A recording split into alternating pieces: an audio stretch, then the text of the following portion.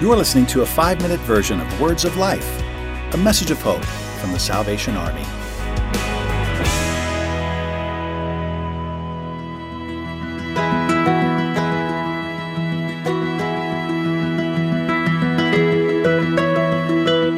Flo Knox, welcome to Words of Life. Thank you for joining us. Thank you for having me.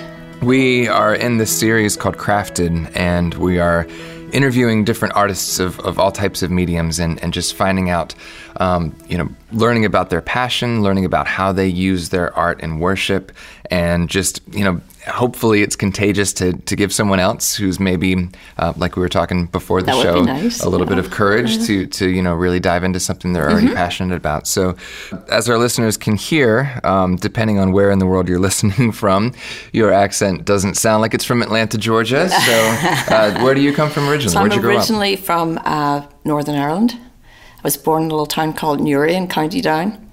And I have lived here. I actually met the Salvation Army in London in England. And shortly after I became a soldier, I came over to the United States to work at camp. Oh, wow. And I loved camp, I really did. And I came back the following year and I met my husband. The poor guy didn't stand a chance. So we found you, as far as being an artist, as a watercolorist, as a calligraphy artist. Just give us like a little bit of a snapshot as far as what is your craft? How did you come to it? Do you know what? I have, like many people, I've done a lot of different arts and crafts. I love just about anything to do with arts and crafts. But over the years, it has narrowed down. I've also done a lot of sewing and quilting and those kinds of things, all in the same kind of genre. I just love art. And I just recently started to do the modern calligraphy. I did the old-fashioned kind of calligraphy. When I started to see the modern calligraphy, I really liked it a lot.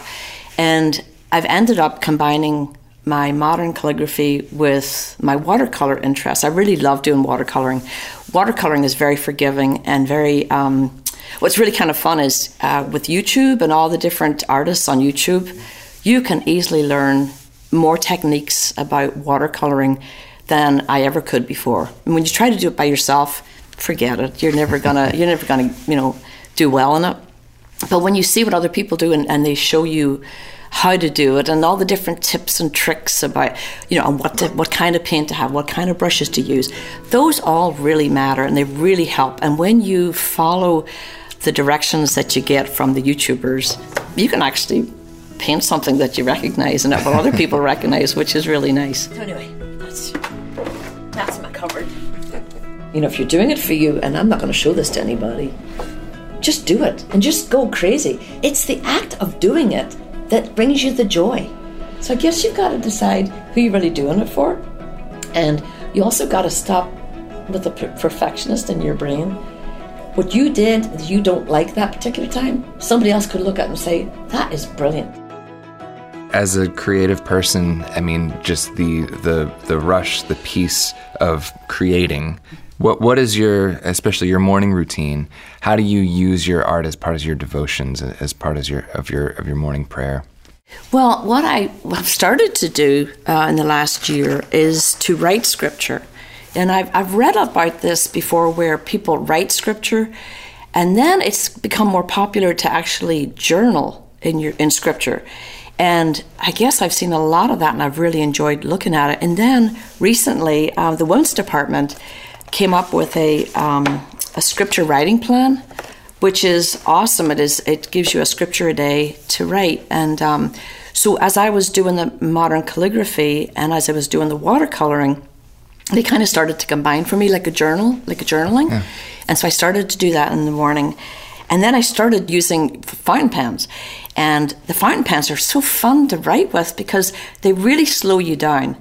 And when you have to slow down and write scripture at the same time, and I'm listening to Christian music at the same time, it kind of takes you into a different place. It really, you are still, you're being still and knowing that He is God. Thanks for listening. To hear the full version of this week's episode, subscribe to Words of Life on your favorite podcast store or visit SalvationArmySoundcast.org.